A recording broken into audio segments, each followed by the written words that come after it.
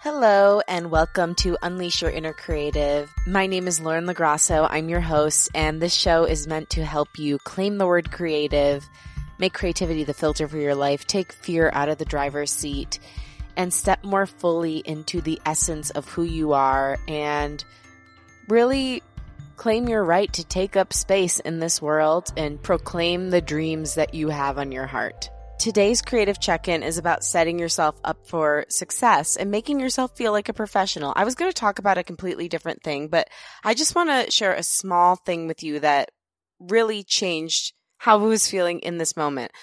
I was feeling exhausted. I was feeling like I wasn't ready to do this. Like I waited too long to record this. Now it's too late at night.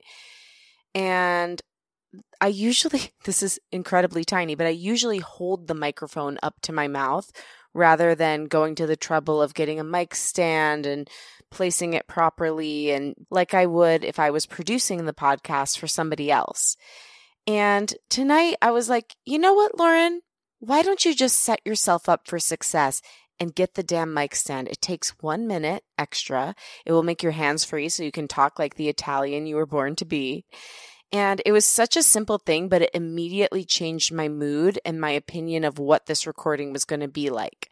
Before I was feeling slouchy and blah. And then once I had the mic stand in front of me, it was just a reminder like, hey, yeah, you might be recording on your couch right now, but you're still a professional, so get it together. And whatever the equivalent of a mic stand is for you in your creative path, whether it's you setting aside time to write, like an actual date to write for yourself, treating it like a job, or getting extra dressed up for a performance rather than wearing whatever clothes you wore to work, or like creating some sort of vision board for your business of like where you want your business to be and acting as if it's already true. There's probably so many different iterations of this, but treating yourself like you're a professional causes you to step up your game and actually act like a professional. So find your own version of the mic stand, honey buns, and get on that road to glory. And now I want to tell you a little bit about our amazing guest. His name is Jeffrey Masters, and he is a host, producer, writer, and actor. He's best known for his hit podcast, LGBTQ&A, being the director of podcasts at Pride Media, and for being featured in outlets like The Advocate, BuzzFeed, The New York Times, USA Today, People Magazine, and many more. I wanted to have Jeffrey on the show because he has great advice on the importance of seeking discomfort in order to grow.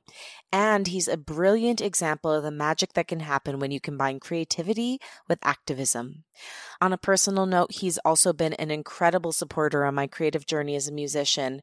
And on a human and career level, he's someone I admire deeply and learn from all the time, and I know you will too. From this conversation, you'll learn the benefits of walking through open doors and taking the long way around, how to make flexibility for your creative pursuits within your full-time job, why you must study your craft and do the work, and the power of asking tough questions. Oh, and before we get into it, please note Jeffrey is located in New York City, and we recorded this remotely on this app called Zencastr, so it's a little bit different audio quality than you're used to, and you're also going to hear some of the sounds of the city. So enjoy those little extra honks and let it add to the ambiance of our beautiful conversation. So without further ado, here he is, Jeffrey Masters.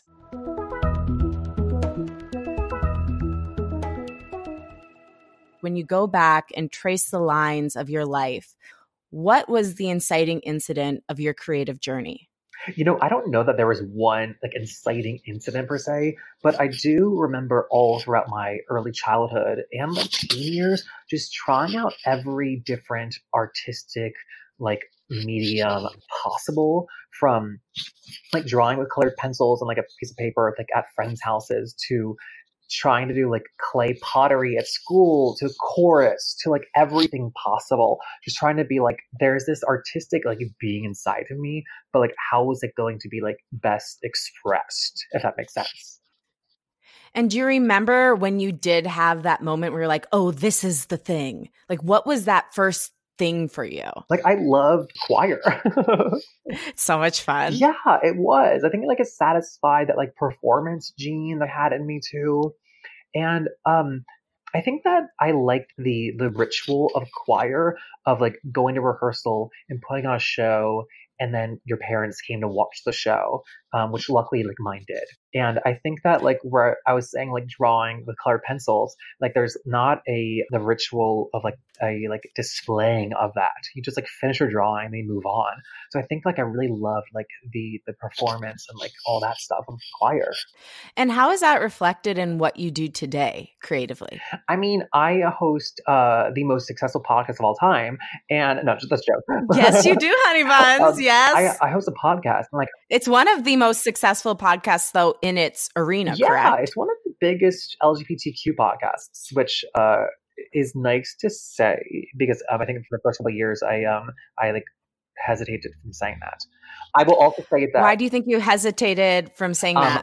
And how did you get over that fear, that like feeling of like, oh, I don't want to be too big, you yeah, know? well, I hesitate. Well, first, I guess for the first couple of years, it wasn't true. But when it became true, I think that like I come from a very big family of like, you don't brag.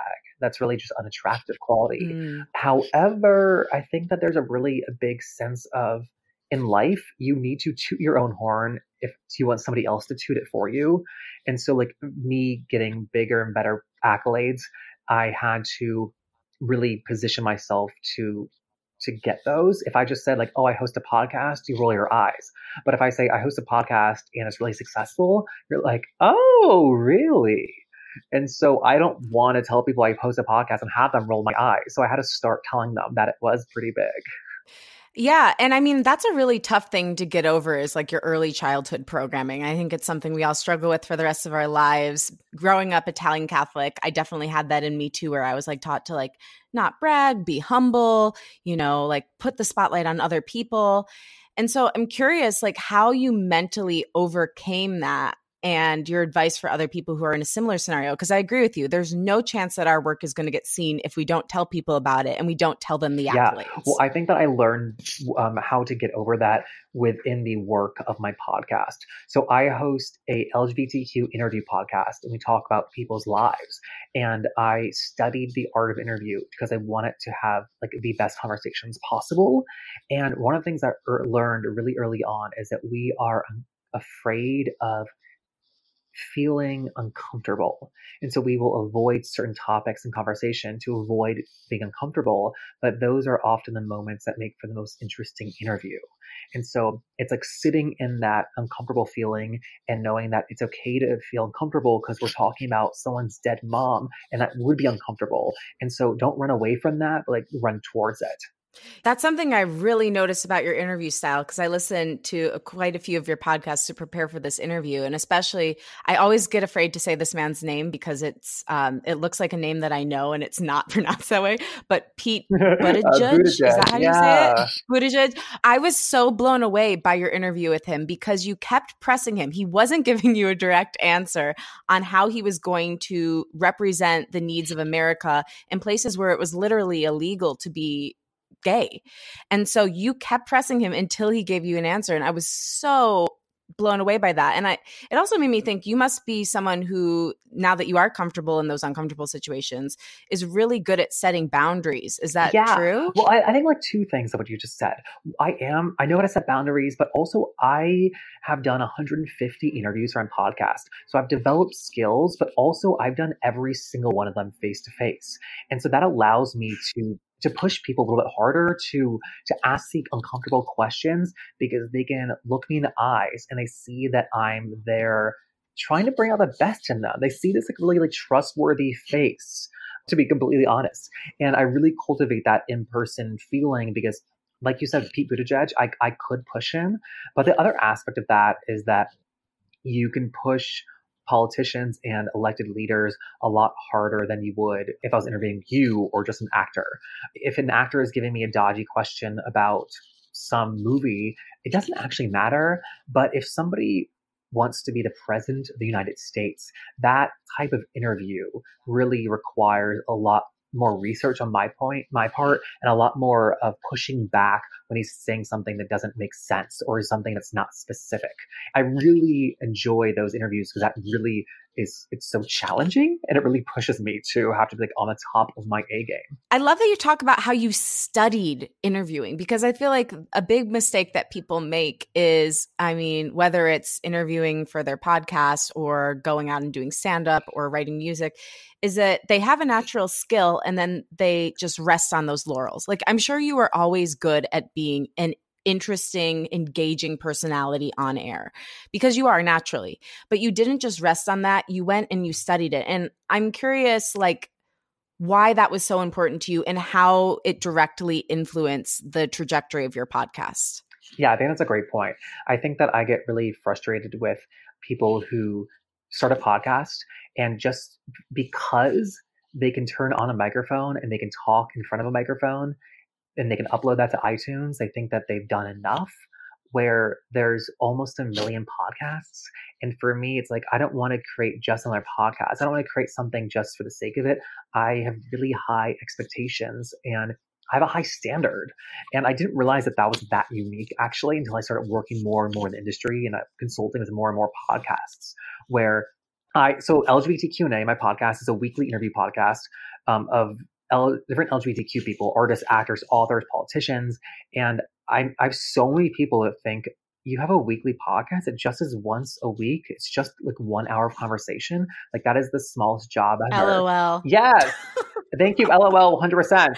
And then after I'm done banging my head against the wall, I like have to tell them how much work goes into it and how much work went into it for the first 3 years to like create good conversation.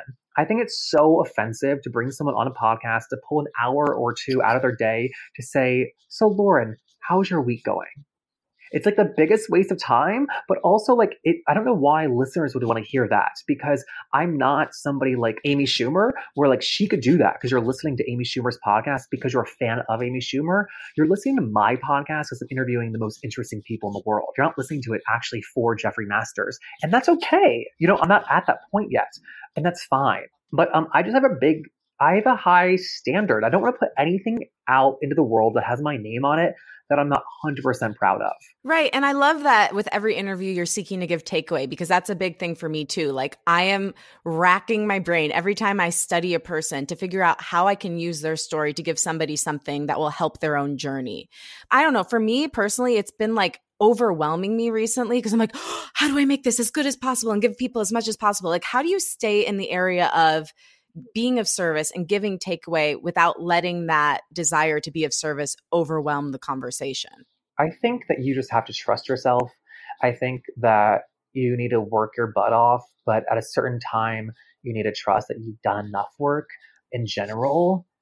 Like I said, I studied the art of interviewing. I studied podcasts in general. I studied podcasts across different forms so that I wanted to stand out in terms of different queer podcasts. But I also am not so naive to think that non-queer people don't have things to offer. And so like ESPN 30 for 30 is an amazing podcast. I'm not a sports fan, and I'm so impressed by them, by their whole production, but also I'm impressed that me, a non-sports fan, can still be compelled by their content.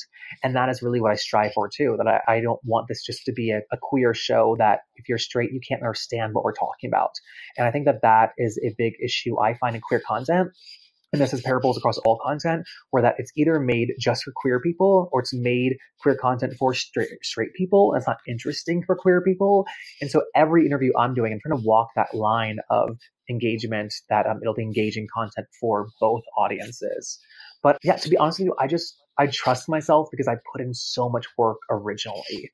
And so I think like the goal is to make it look effortless eventually. And I promise you it's not effortless. I still work my butt off for every single interview, but it looks a lot easier from the outside because I know what work to do. I know you can work your butt off doing like unproductive work that's not conducive to success. But after 4 years of this, I've learned, and more years of other podcasts, I've learned how to do like the right kind of work, if that makes sense. Right. How to work smarter, not harder, or hard, but like also as smart as possible. So you're not putting your energy into places where there's going to be no return. Yeah. And also looking at the work I do and saying, what is a waste of time? I could spend 24 hours preparing for one interview. And I can also spend 6 hours, I could spend 3 hours, and I think it'll be the same quality of work. So it's like, do I have 24 hours in my work week to spend on one interview? No. So like, let's speed it up, Jeffrey.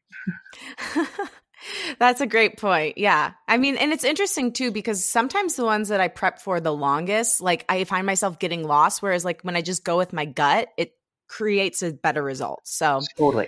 Oh, and then also what you were saying earlier about like being stressed out about, is this good? What's the takeaway? I think mhm. you and I have a very common thing where it's an interview podcast and there's another person involved. And so you can do as much work as possible, but if I'm having a bad day, it's still going to be maybe a bad podcast, and that's not about you. And so it's like letting yourself off the hook for that too, because you can only bring so much to the table for the podcast. Right. And one thing I talk about a lot on the show is how to go from the idea portion to execution. And that's something you clearly did with the podcast very successfully. But I'm curious how you went from the idea of LGBTQ&A to actually executing it. Like, what was that process like? How long did it take? And how did you know it was an idea worth fighting for? Yeah, let me take the second half of that first. It was an idea worth fighting for because it was an idea that did not exist yet on iTunes. Those are becoming more and more increasingly rare to find. But I wanted a interview podcast to interview queer and trans people because other interview podcasts would have, queer person on every year, and that wasn't enough for me. And so I went out seeking that podcast, and it didn't exist. And I thought that was like the dumbest thing ever because it's not an original idea, right? I didn't create this idea of interviewing gay people. And so part of me knew that it was such a good idea because it was so simple, but it wasn't out there. And I thought that if I don't do this, somebody else will. And I had enough experience and connections to make it work. And so from me deciding I'm going to do this to putting out the first podcast, I think it was maybe 3 months. I don't know if that's like a long or short timeline, but I picked that timeline because I was doing consistent work along the way in terms of naming the podcast, in terms of booking my first guests, in terms of stalking Ross Matthews in the hallway at the studio that he would be on my podcast, could debut with a celebrity person. But also I think it's really important is to tell people about your project, because if you are embarrassed about it or keeping it close to your chest, then that's a problem. Maybe it's a problem either with the idea, it's bad, or with your confidence. And if your confidence isn't there, then it's never going to take you where you want to go. And so I started telling people about it, and I got positive feedback from them as well. Like, oh, that's a really great idea. And I'm like, yeah, I know. And then I hit them. No, okay. But and so I think telling people about it also creates accountability. And so 3 months later, when I'm debuting the first episode of this podcast, then people are like, oh my God, you've been talking about this. I can't wait to hear it.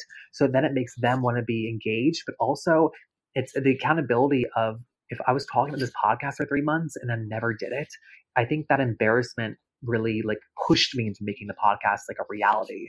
Right. So you would talk about it, you asked for help, you gave it a proper incubation period, and you got all the resources in line. And when it was ready, you put it out. That sounds like a good trajectory and a good piece of advice for anyone who's like working to get their idea out there.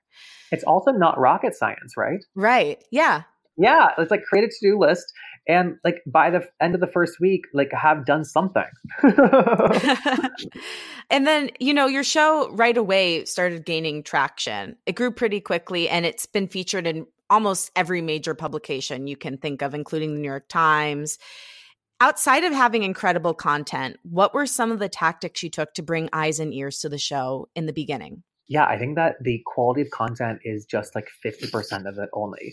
I think that I had this hole in the market that I really was able to exploit because I didn't have a lot of competitors, and that was transformational. Just by the nature of it being a queer podcast, the queer podcast world is relatively amateur compared to the rest of the podcast world. So if I was to create a politics podcast, I have no earthly idea how that could ever break through. But for a queer podcast, there just were not a lot of us. And then also I brought the celebrity appeal to it. I don't want it to make it a celebrity only podcast, but celebrities bring in viewers, right? And so I have like not a lot of Twitter followers, but I mentioned Ross Matthews. Ross Matthews has 500,000. And so when I have 3 episodes on iTunes and he tweets out a link to it saying this is one of my favorite interviews I've done, people take notice. Because if X name Joe Schmo, who is gay but you've never heard of, tweets it out to his 200 followers, it's not going to get anywhere. And so it was a combination of celebrities drive more viewers. I also, it's an LGBTQ interview podcast. A lot of like queer media says they're for LGBTQ people, but they will service primarily like white gay men. And so right away, anybody in the industry could look at my guest list and see that it wasn't just white gay men. And that really made their eyes perk up and said, this is something that's different. And they took note of it. In terms of press connections, I, at the time, was living in Los Angeles, and I had a lot of people who worked for different outlets. And so the thing about journalists are that they're all overworked, and for things that don't matter, they don't want to spend a lot of time on. They can be really lazy. I don't want to say all journalists are lazy, but there's a lot of lazy journalists out there. I know because I sometimes am one. And so when my friend at USA Today, I've never told this story before, when my friend at USA Today heard about my podcast, she emailed her friend, like I think who like worked next to her at USA Today at the desk, and said, "Hey, you do the podcast pick of the week every week, right?" And the girl was like, "Yeah, do you have one to recommend?" And she's like, "Yes, here's one called LGBTQ&A. They just interviewed Asia Kate Dillon, the non-binary star of Billions." And that person's like, "Oh my God, awesome." And they wrote about it. Wow. Yeah. So it's like using personal connections like that. But also we live in a virtue signally world where my podcast has LGBTQ in the title. And so it really allowed USA Today to write about a LGBTQ podcast and like check that off the box because they are also concerned about diversity. And so it really would just like did the homework for them. Right. And when you would go ahead and pitch, because did you ever do the pitches yourself? Like, would you write people that you knew and say, "Hey, this is a podcast. This is an episode I did. Here is like a headline. What do you think?" Did you do that, first of all? Yes. Oh, yeah. So there's 2 ways that I got press. One was, "Hey, write about my podcast. It's fantastic." The other one was, "Hey, I interviewed Laverne Cox and she had breaking news and she said this." And then it's like, write about this specific moment in the podcast. That was less helpful for me, to be completely honest. That didn't bring in viewers. Right. However, that really helped my writing career. So that when I was getting other jobs, I was able to say like, "Hey, my work has been featured here," or "I wrote this article for this place because of my podcast." And so everyone's obsessed with like, how do I make money off a podcast? No one's obsessed with how do I make a good podcast. They just want to know how do I make money off of it. And for me, like for the first 2 years when I was not making cash from it, it's like I was getting press hits around the world. I was getting my name as like an author in different outlets around the world. I was getting paid to speak at events. I was paid to moderate panels. And I was getting paid from all these indirect means that had nothing to do with advertising. What do you think does make a good podcast? Like, what are the components in your opinion? That is such a hard and easy question. I get asked it all the time, so I'm curious to hear what you say. That is so funny. Yeah. I think it'd be easier to say like what is it makes a bad podcast, honestly. Okay, shoot. Okay, let's start there. I think that a bad podcast has no purpose or point.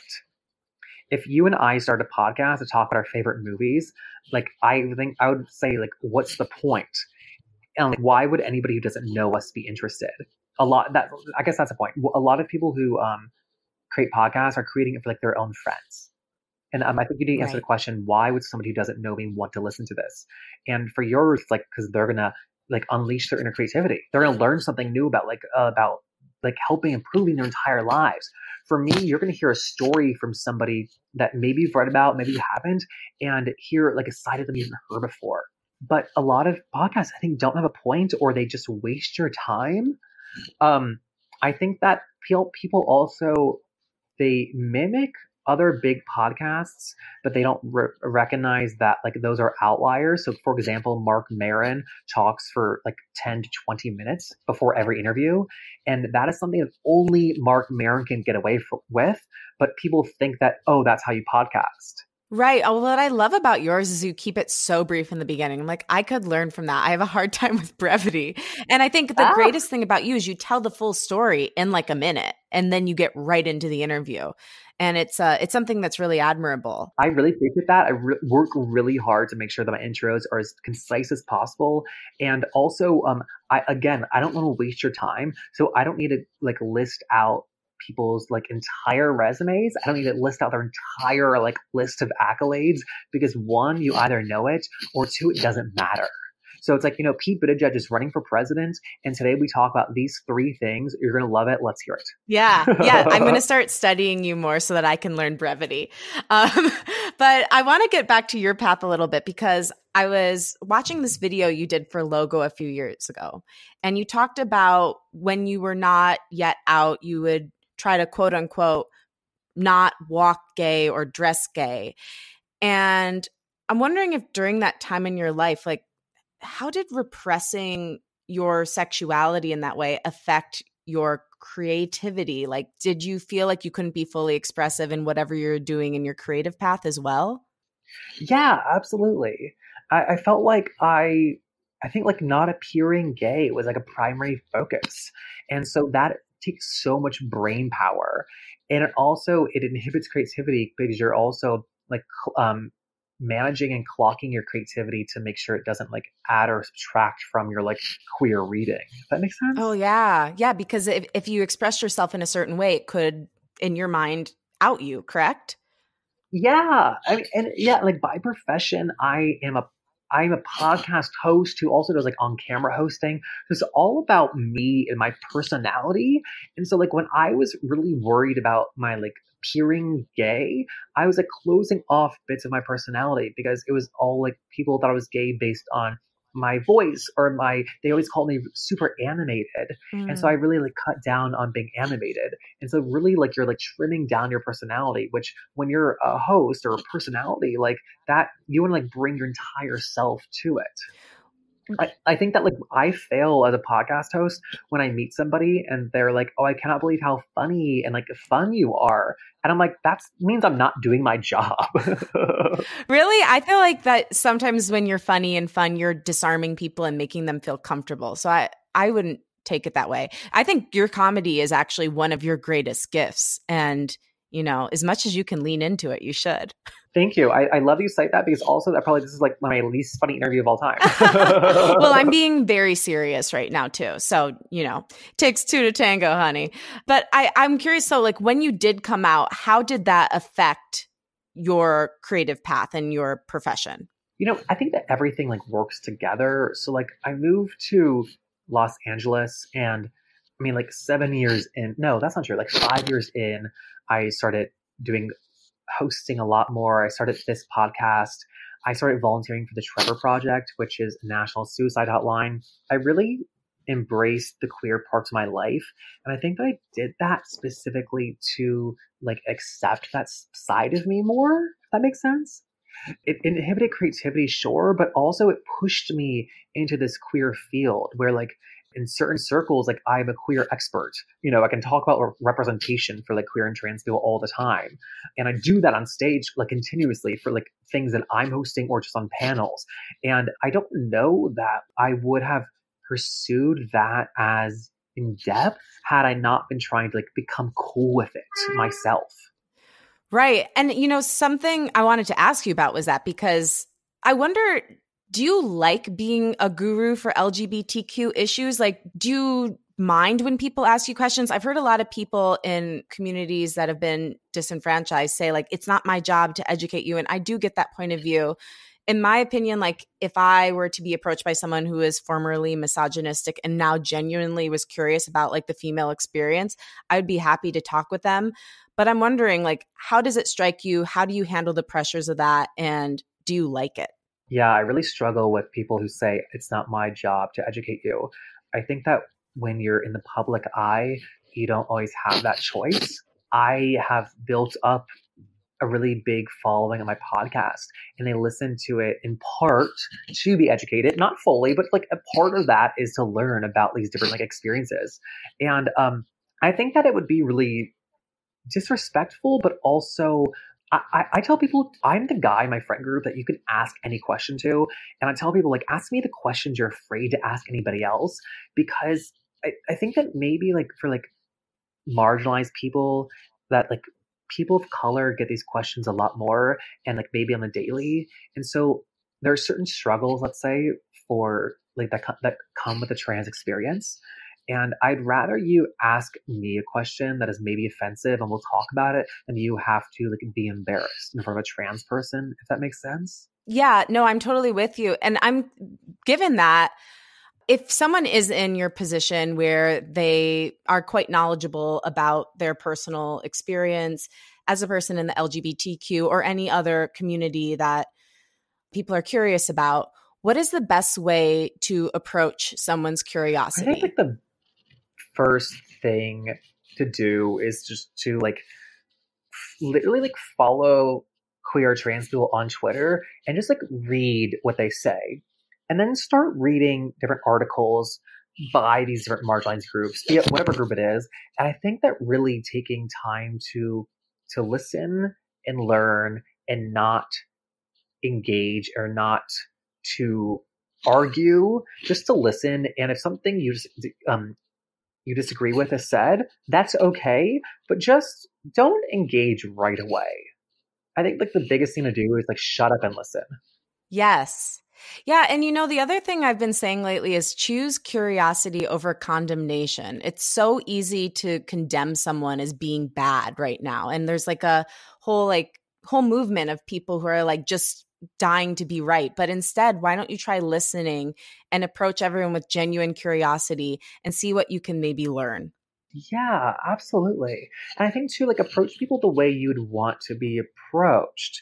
So like, I mean, that is just something that I've learned with my podcast too, is I ask a lot of questions that people would deem rude or you're not supposed to ask those in interviews. But like I've built up trust with my guest, but also I'm asking always from a place of curiosity and like non-judgment. And so that is why we're able to have those conversations. I mean that brings me to like a point that I like think about all the time is how like nobody knows how they come across. And so like maybe you're asking questions and genuinely are curious, but also maybe you have phrased it in such a fucking bitchy way that the person is so offended, but you don't know you've done that. What's an example of a question you've asked that people would think was rude, but you did it in such a way that it came across as kind? I mean, this is not an exact example, but I had the YouTuber Gigi Gorgeous on, and she's like one of the most famous queer YouTubers in the world. She started out, her username was Greg Gorgeous, and then she came out as trans, became Gigi Gorgeous, and then she came out as a lesbian. I mean, she's come out so many times, which I love that she has like she laughs about that. But she married a woman last year, and when she came out as a lesbian, I wanted, and she previously only dated men before that. I wanted to know, like, how and why did she think she was a lesbian and not bisexual? And I think, like, Yeah. yeah, I think that's a weird question to say. Like, you I only was dated wondering the men. exact same thing because I listened to that interview this morning and I was so glad that you asked that because it's like, I was thinking like, well, why didn't she just test the waters a little bit first before she's like declaring it? And Yeah, yeah, it's such a brilliant. strong statement to be like, no, Hmm. I fell in love with a woman. I'm now a lesbian. I think that takes such like a strong will to know that about yourself, and I want to know about that. I don't actually care how she identifies. I don't actually care how anybody identifies, but I do want to know why. And not to judge them, to say, no, actually, I think you are bisexual. Fuck you. But it's like, no, like if you are lesbian, like I think that's fascinating. And so like that question is, if she didn't trust me, could have really been taken the wrong way. Right. And you have to build up a certain rapport to get to that level. Another guest you had on that I'm obsessed with something she said. You had Ivy Bottini. Is that the way you say it? Yeah. Ivy Bettini. Okay. So she gave this amazing quote about how people in the LGBTQ community have had to think outside the box for so long to keep themselves alive. And that's something that the straight world has never had to do. And she says that because of this, it's in your genes to do amazing things. And she's hopeful. And to me, I think that's one of the best quotes I've ever heard about creativity and turning adversity into purpose. So, how do you think that's been true in your own life? And what are some other examples from the community that inspire you? Yeah, I love Ivy. I mean, talking to her is amazing. She's 93 years old. She's such a badass. Oh my Totally. gosh. I mean, I think that like that quote relates exactly to what we were saying about Gigi Gorgeous and just like staying curious, which you were talking about. I think that being queer and talking to so many queer and trans people has just allowed me to keep my mind open because I'm never bringing somebody in the podcast to argue about their identity. I'm never going to challenge anyone's identity because at the end of the day, what gender you go to bed with or what gender you go to bed as, it doesn't actually affect my life in either way. And so I think that like being queer and seeing what sort of possibilities exist for the world and seeing how many social norms we have that are not based on anything that we need to continue in the world, that I get to like choose for myself what to follow or not follow, has just like radically changed everything about my life. And, speaking of your own path, when I first met you, you were pursuing acting pretty hardcore in addition to hosting. And are you still doing acting? Like, is that still on the creative palette for you? So I was doing acting for a while in LA, and at a certain point, you need to go like follow whatever fire is burning. And at a certain point, I was doing small bullshit films, and then the New York Times is writing about me for hosting for my podcast. And so like that's a very clear Right. arrow from the universe, right? It'd be like, I don't know what I should be doing. Oh, I should be doing this. It's like you got to go what's working. Yeah. So I recently moved to New York City 2 weeks ago. A big portion of that is because I signed with a big agency for acting. And so now that my hosting career is kind of like on a really lovely, stable track, I have so much free time, I am going to be getting back into it actually. And so, yeah, I'm really excited about that. So then how do you balance all your different creative loves? Like, I think that's great advice that when one fire is happening, like go like toward the fire, I guess in this case, go toward the fire, but keep the other flame burning because it's probably going to come back. But like, how are you now working toward balancing everything? Because you've also got like a big time job as a podcast director. So what is your advice for creative balance? Well, I think first of all, I am a bad person to get advice for that because I have a lot of endurance, to be completely honest. I have absolutely no problem working into the night and waking up early to keep working. And my body and my brain is just able to do that. So that's the one caveat. But I think that you need to do what you love. And so for me, the last 4 years, it's been this podcast and it's been working on that. And now I can slow down a bit since I have created momentum for that, and it can like it's a little bit more self-sustaining, if that makes sense, to give me free time to do other things. The thing I recommend in terms of balance is like work your ass off during the week, and then take at least one day in the weekend completely off to recharge and not like open your email. That is my best advice for everybody. That's great advice. And then, it's like a mistake that we can easily make when we've got a new business or a new creative project to just keep going every day. But then eventually you're going to get sick. That's just what happens. Exactly. And because we are creative people who can like work from anywhere, most of us with our laptops, we're not going to our jobs, they're 9 to 5s. We can work from anywhere. The issue with that is that we never stop working. Right. I don't take vacations, and that's a problem. And so I'm really trying this year to really like build time off into my schedule where I'm not doing these things. You mentioned like acting. Yes, I have a big acting agent now. I'm really excited to see where that goes. I also have a book agent. I'm working on a book proposal for different things. So like, I'm working on 1,000 things. Yeah, thanks. I'm excited. I'm working on 1,000 things.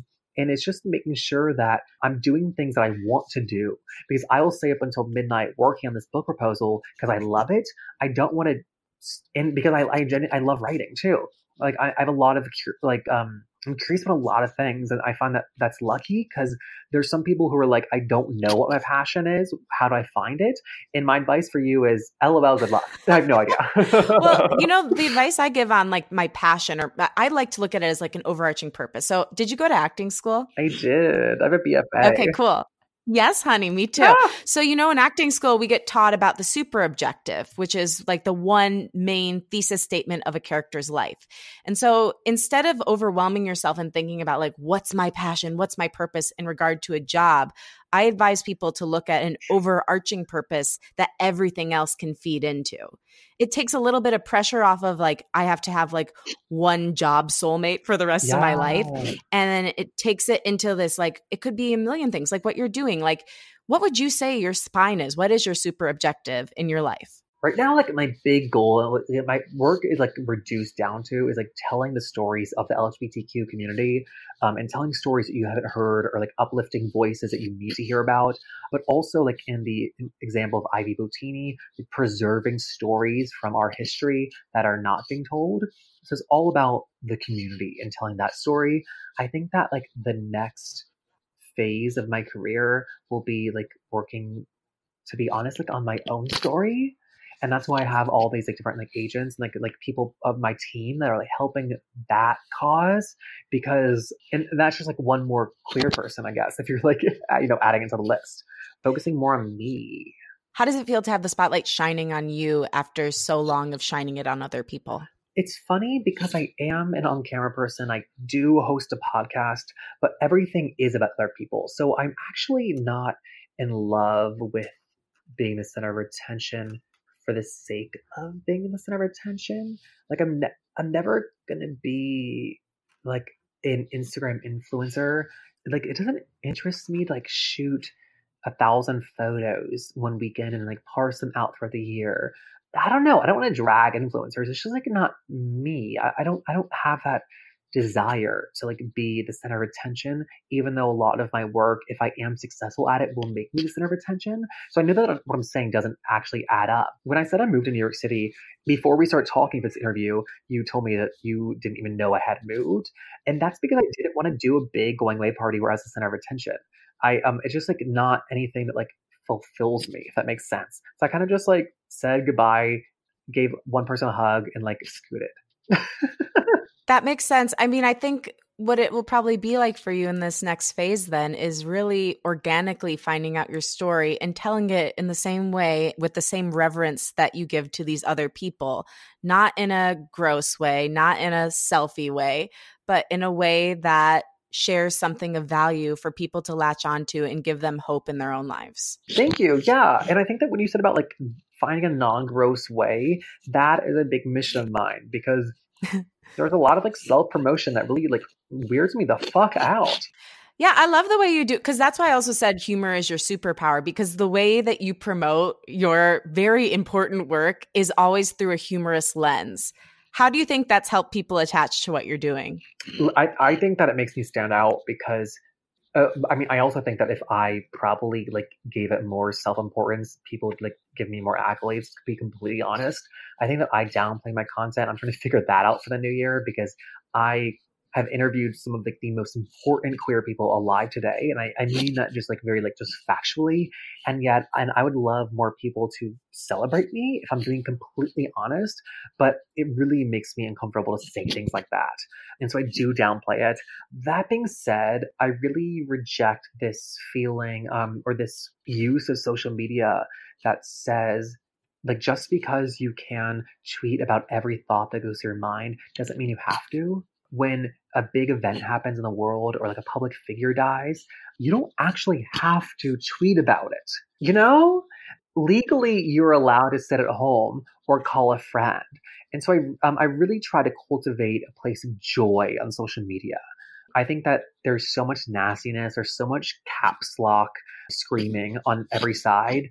I am very fortunate because I have a platform, and I don't need to tweet about the death of a trans woman in Texas, because I am creating my entire body of work to like support people like that, to help tell those stories. And so I don't need like the social validation of like you seeing that I tweeted about it, and like virtue signaling that like I care about trans people. Like, look at my life work. And I think hopefully that speaks for itself. Right. You know, it's like you don't have to shout who you are, be who you are, and it will come through beautifully in your everyday life. I love that. Yes. Something I talk about a lot on the show is a relationship with fear. Like, is fear in the driver's seat of your life? Because I think that fear is the root of all evil, but specifically, it is definitely the root cause of a lot of people not stepping forward toward a creative life. What's your current relationship with fear, and how do you work on not letting it be in the lead? I'm so glad you asked that. So it goes back to two things I said. One, I have practice in my interviews with feeling uncomfortable. And so I have allowed that to cross over into my personal life. If I ask somebody out at the bar and they say no, it doesn't ruin my day because that was always a possibility. And it doesn't stop me from asking somebody out again because that is how it works. That's how dating works, right? And so I have a lot of practice with my profession of feeling uncomfortable and not letting fear guide my decisions. And so when it comes to fear, I acknowledge it, I listen to it, and I don't let it make decisions for me, to be completely honest. How can other people who are crippled by fear right now get into your mind state? Like, is it just practicing it like you did with your podcast, like practice it in little ways in regular life? Absolutely. I think it's practicing in really tiny ways, be it with friends, with even just like personal things like um in New York City, I have a friend who is a horrible dancer, according to her, and she hates dancing, and she goes to these auditions for musicals. And when they make her dance, she like just like loses her mind. And I was like, okay, why don't you take a dance class then? And she was like, well, because I'm so bad at it, it makes me so scared. I'm like, yes, and that's the point of a dance class is to get better at it. And so I don't ever want to be in that position where like I have a very concrete thing to do, but I don't want to do it because I'm scared. But also when I said earlier that I have a really high standard for my work, I also have like a work ethic to back it up. And so I'd rather be bad at something, but in class or like reading a book about it to get better at it than just scared my whole life because it's going to make my work better. Yeah. And you mentioned reading. You're an avid reader, lots of great book recommendations on your page. Can I tell you that I never considered myself a reader until I moved to Los Angeles and realized that nobody reads? Oh, well, I guess it's good to get inspired by what I mean, that's kind of a theme for you, isn't it? Like you see holes in what people aren't doing, you see what people aren't doing, and then you fill in the holes. I fill in so many holes.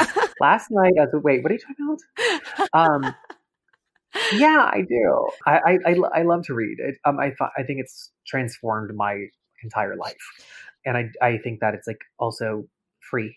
Yeah. So I recommend. Yeah. I mean, you buy the book and then it's free. It's like it's a free class. But what have you seen like an exact correlation between a book you've read and a creative exploit?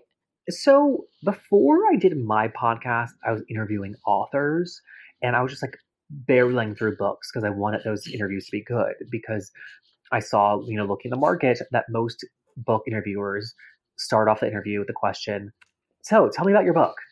And so I was like, oh, I can read the book and then just like have a massive leg up on everybody. So I feel like my entire career is like I'm getting accolades for doing work that I just think everyone should be doing. Everyone should be reading the book if they're even an author, but they're not. And so like I'm getting the accolades, but everyone else could be doing it.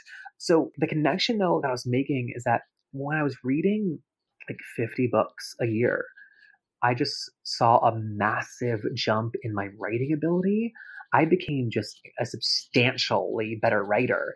And it shocked me actually when I sat down to write one day. And so it's like that is such an easy correlation. But reading has just also like opened my mind to different like experiences. When I'm interviewing someone who is maybe like a queer Muslim from the Middle East, it allows me to not jump to my assumptions. Also, like a big issue I see is that I mentioned a queer Muslim from Iran. I meet one person from Iran, and I place the entire. I think that everyone from Iran has an exact same experience. You talk to one like gay person on your podcast, and everyone has that exact same experience, and so no one has the same experience. But also, like reading, talking to people in real life, it showed me that I don't need to make assumptions that I used to make in terms of that stuff and things like that. And then speaking of your path, so part of your move was because of the agency, but also because of your role as director of podcasts at Pride Media, or was that not correlated? It's everything and more. I'd been in LA for 10 years. That's not true. I've been in LA for almost 9 years, and I wanted just a change. I think that moving to New York City was like the jolt that my career needed to take it to the next level, if I'm being completely honest. And I have a really big opportunity moving to a new city with this a really established podcast that makes people want to like meet with me and email me back. And that is so Right. valuable. And Can't put a price tag on that. yeah. And so I was just personally, like we were talking about fear earlier, I was ready for my next challenge. I just felt, to be completely honest, really complacent in Los Angeles, and it was feeling easy. And I wanted a challenge both professionally and personally.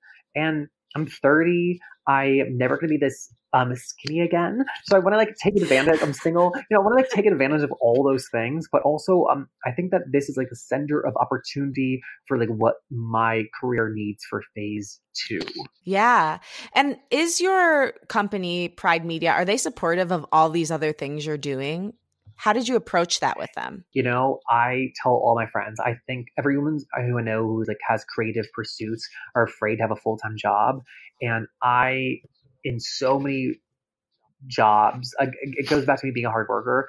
I've proven time and again that if you are a hard worker and you get your job done, that eventually they will trust you, and then you ask for the flexibility that you need to pursue your other creative pursuits as well as to maintain doing a good job there. And so for the first like 3 years of my podcast, when I wasn't making money. That's not true. It was like 2.5 years in, and I got a check from iTunes for $120. And so, it was not a really advantageous position in the beginning. But I was working for a company. I was running operations for this entrepreneur and running email marketing and like a whole email newsletter and editorial. And I was like really learning small business skills that I use right now. And after like a year and a half, I was like, I'm the greatest employee of all time. You're like, pump it up for a bit. I'm the greatest employee that's ever walked on this earth, and I need to work from home 3 days a week. And he was like, okay, just don't quit. Aw, And that's a I've good done, lesson.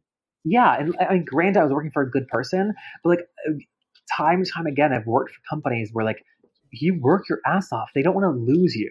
And so you asking to take a 2-hour lunch and then work late that day is really actually not a big deal at all. So they let you do it. Now I run podcasts for Pride Media, which is the Advocate and Out magazine, and I'm the head of my department. And so they trust me to do my job, and I do it well. And I also don't like to surprise people. And so you'll like this. Before I moved to New York City, I told them, I like my boss, I looked him in the eye and I said, listen, I really value at this job that you pay me to do my job well. You don't pay me to do my job well sitting at my desk. And I said, I really look forward to continuing that in New York City. And he was like, okay, but I just like to set up expectations. And so I think that's really important. Again, that's an uncomfortable conversation that I didn't realize was uncomfortable because I'm just so practiced at it. It's what makes me a good negotiator for money. These people are like, oh my God, we don't like talking about money. I'm going to lose my pants. And I'm like, yep, it's uncomfortable. I'd like to keep having this conversation though. And so I've got to a place in my career where I tell people like what I need in terms of my schedule, and I do everything else. I love that. So, as I stated in the beginning, I think creativity is deeply connected to the inner child. So, if you and young Jeffrey were standing in the same room looking at each other, what do you think he would say to you and why?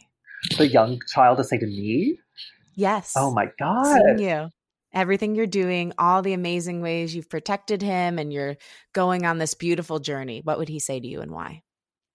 I think he would say, how in the world do your eyebrows look this good? Because that was a long journey. And I feel like being gay was the exact same journey for my eyebrows, where I was made fun of all growing up for having massive bushy eyebrows. And now it's like the biggest compliment I receive all day, every day is like my eyebrows. The same with being gay. It was like the biggest struggle of my like childhood and early 20s, to be completely honest. And now it's like what I have like made a career as is a professional faggot. You can print that. What would he say? I think he would be happy. I don't know, like verbally what he'd say. I think that he'd be really psyched at where I've gotten him. I think it would not be what he expected by any means, but like he would be happy with it. I've always done things and not been afraid to fail, be it quitting my first job at Pop Sugar when I was 22. And I remember everyone looked around at me like, why are you quitting? And I was like, because we're all miserable here. And they were like, yes. And I was like, and so I'm leaving. And I realized that these people had been there for 3 and 4 years and they were miserable and they were going to continue to be miserable. And I'm just not that kind of guy. And so I think that like I've done young baby Jeff proud, to be completely honest. And what would you say to him and why? It's going to be fine. Everything, good and bad. Like I wouldn't change one thing because I've learned from every single mistake, and I don't want that to sound like too like cliche, but I genuinely have. I mean, I would probably see him, this young kid, and like feel bad. I think that I would see someone who like was like hurting and didn't have a lot of confidence and could not have had this conversation that we just had now. Someone who like was afraid to be vulnerable, and it would be a big like reality check for me. Well, I love you, Jeff. I'm so inspired by you. I know you're going to really inspire the listeners. And thank you for sharing your time and your story with Unleash. Oh, Lauren, thank you for having me. You're the best.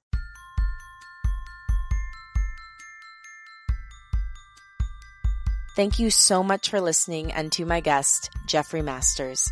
Check out Jeffrey's podcast, LGBTQ&A, on the Luminary app. You can follow him at Jeff Masters1 and LGBTQ Pod on Instagram, and check out Prime Media at primemedia.com. Thanks to Liz Full for the show's theme music. Follow her at Liz Full. And again, thank you.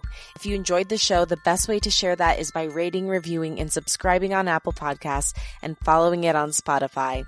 If you really like the show, tell a friend about it, and also take a screenshot of yourself listening and share it to your Instagram stories. Tag at Unleash Your Inner Creative and at Lauren LaGrasso, and I will repost it to show my gratitude. My wish for you this week is that you seek discomfort. One of the best ways to take fear out of the driver's seat is to level up with it. I believe in you. Talk next week.